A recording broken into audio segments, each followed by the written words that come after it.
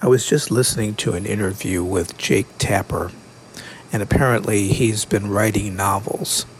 And what I found interesting was the slippage between writing as a journalist and writing as a novelist based on actual characters and real life events. At some point in the creative process, you have to make a decision what genre you're going to be writing in.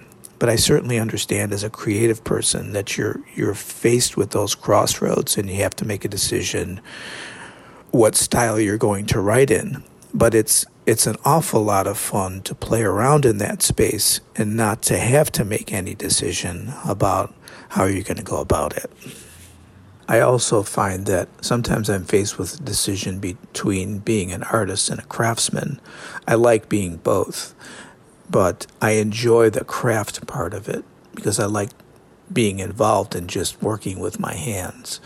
But ideas also matter, and the atmosphere around a piece, the artistry, the ideas, the concepts have to matter as well. A metaphor I always come back to is architecture, and is something that I was interested in very early on, and I'm still very interested in architecture. So when I work on music, I like to work on frameworks. That's where I feel I'm most effective, and I feel happier when I'm working in that realm, because I feel that if the structure is constructed well, you can build all kinds of stuff on it. You can decorate it however you want, and the piece is going to hold up. I've been thinking about that a lot since the collapsed condo building in South Florida. I started to see architecture become a little bit flimsy back in the 1980s. Or I was just thinking about that in retrospect and comparing it to previous eras in architecture. So the buildings in the 1920s and the 1930s in downtown Chicago are very sturdy buildings, and they're not going to fall down. But then if you look at buildings like, take for example, the work of Philip Johnson, who I really like, but his buildings are more like sculptures. They're artistic ideas. And this goes back to my idea about deciding whether you want to be an artist or a craftsman. And the sweet spot for me is to be somewhat in the center of that, because you're concerned about the framework.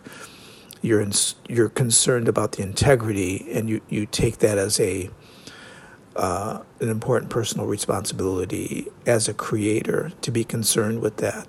Obviously, engineers are involved in that, and that's something that architectures can disabuse themselves of, because they can just move on to the sculpture end of it. And I understand that, because that's the fun part.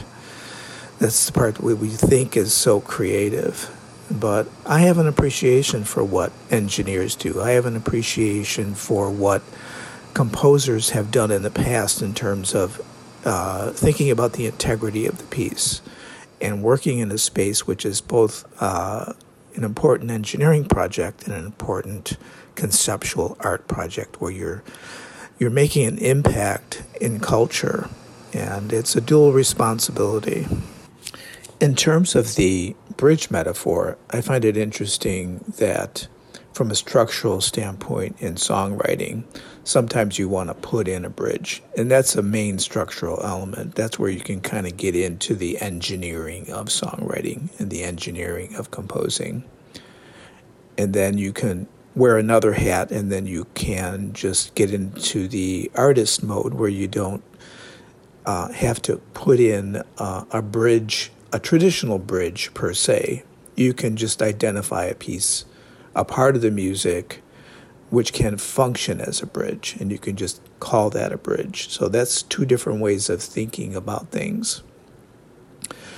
In terms of using a bridge as a metaphor and crossing a bridge, perhaps all you want to do is stay on the bridge. You're not on the bridge in order to cross it to get somewhere else. You're just on the bridge all the time, and you can either call that a situation where you're indecisive, or if you're effective just being on the bridge, why go off the bridge? Why go off onto the other side, when in fact, if you go to the other side, you might be stuck there. That's how I think about it. And maybe sometimes you want to be stuck. Maybe you want to go over to that other area. And I have done that a lot in the past. Just recently, I've just started getting back into just manual writing, composing in the traditional sense. And once I have a structure there, then I feel that I just have I'm more liberated to be an artist in that situation.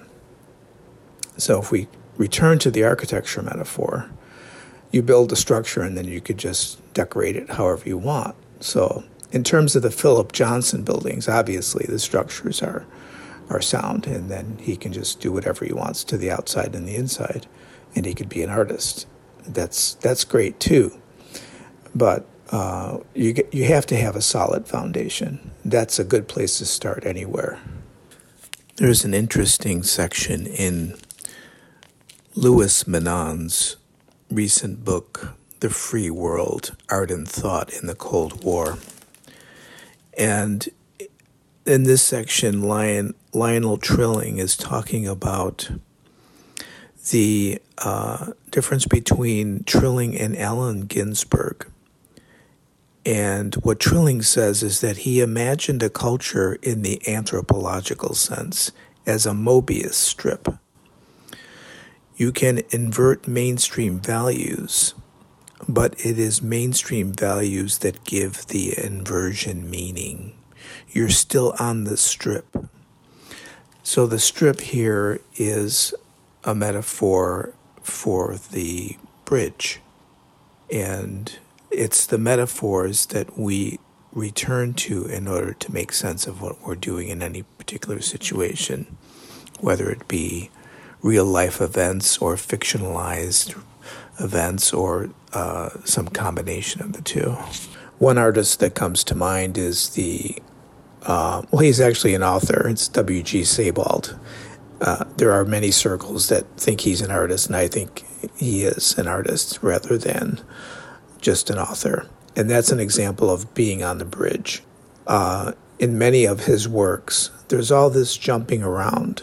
You can't tell, take for example, The Rings of Saturn.